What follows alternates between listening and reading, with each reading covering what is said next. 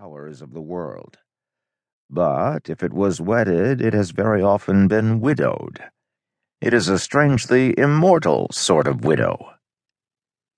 Sometimes, of course, it clung too long to what it had worn as a new set of up-to-date garments. The recovery of Aristotle was a fresh and challenging thing when Albert the Great and Thomas Aquinas led it, but it became an unnecessary encumbrance when Rome thought it something too good to let go of. The Latin tongue looked for a long time like a universal language, spreading opportunities for communication, till it became an outmoded thing trammeled in its own particularities. The Irish practice of private confession introduced a deeper kind of spirituality for monastic specialists, till its broader use for everyone, including children, made it commonplace and subject to abuse.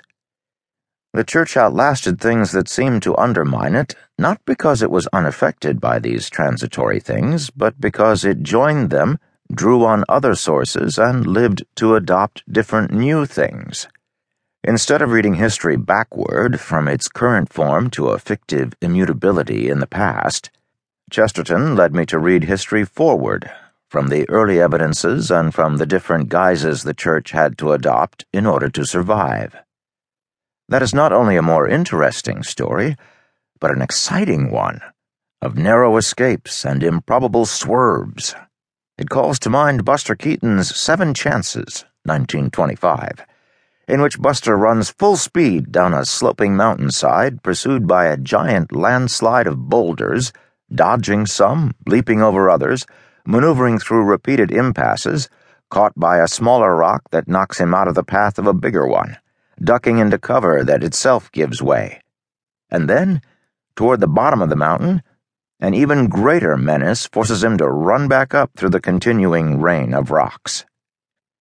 Going back to read the Church's story as it happened was called ressourcement, resourcing, in the 1940s and 1950s, when Pius XI and Pius XII silenced its practitioners. The only way to look back, for those popes, was to reaffirm what always was in the Church, not to find anything new there. There can be no history at all for those who just retroject the present into the past.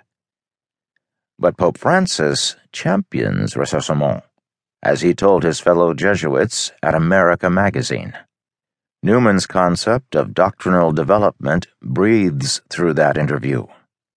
The joint effort of reflection with the Orthodox Church, looking at how the Church was governed in the early centuries before the breakup between East and West, will bear fruit. St. Vincent of Lerins makes a comparison between the biological development of man and the transmission from one era to another of the deposit of faith, which grows and is strengthened with time. Here, human self-understanding changes with time, and so also human consciousness deepens. The suppression of the resourcers is an old story with the Church.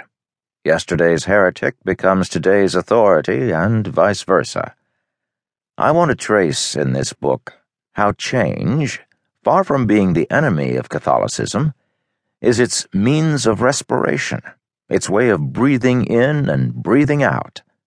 Even before Pope Francis, the Second Vatican Council had found in the Church's sources that the Church did not always mean what some of its defenders insist that it must mean. Their meaning is implicit in usages like the Church teaches or you must obey the Church. For some, the Church is the Vatican, the papacy, the magisterium, the Church's teaching authority. But that apparatus was not there at the beginning. Another usage of church was older, broader, and better attested in the sources. Vatican II returned to that meaning when it proclaimed that the Church is the people of God. This people includes all those who believe in, follow, and love Jesus. This people first organized itself under the guidance of the Spirit imparted to it at Pentecost. It chose its own leaders. It tested authority. It rejected attempts to dictate to it from above. It had various leaders playing them off against each other, James in Jerusalem, Peter in Antioch, Paul in Corinth. Its councils voted on doctrine through representatives, bishops, who were themselves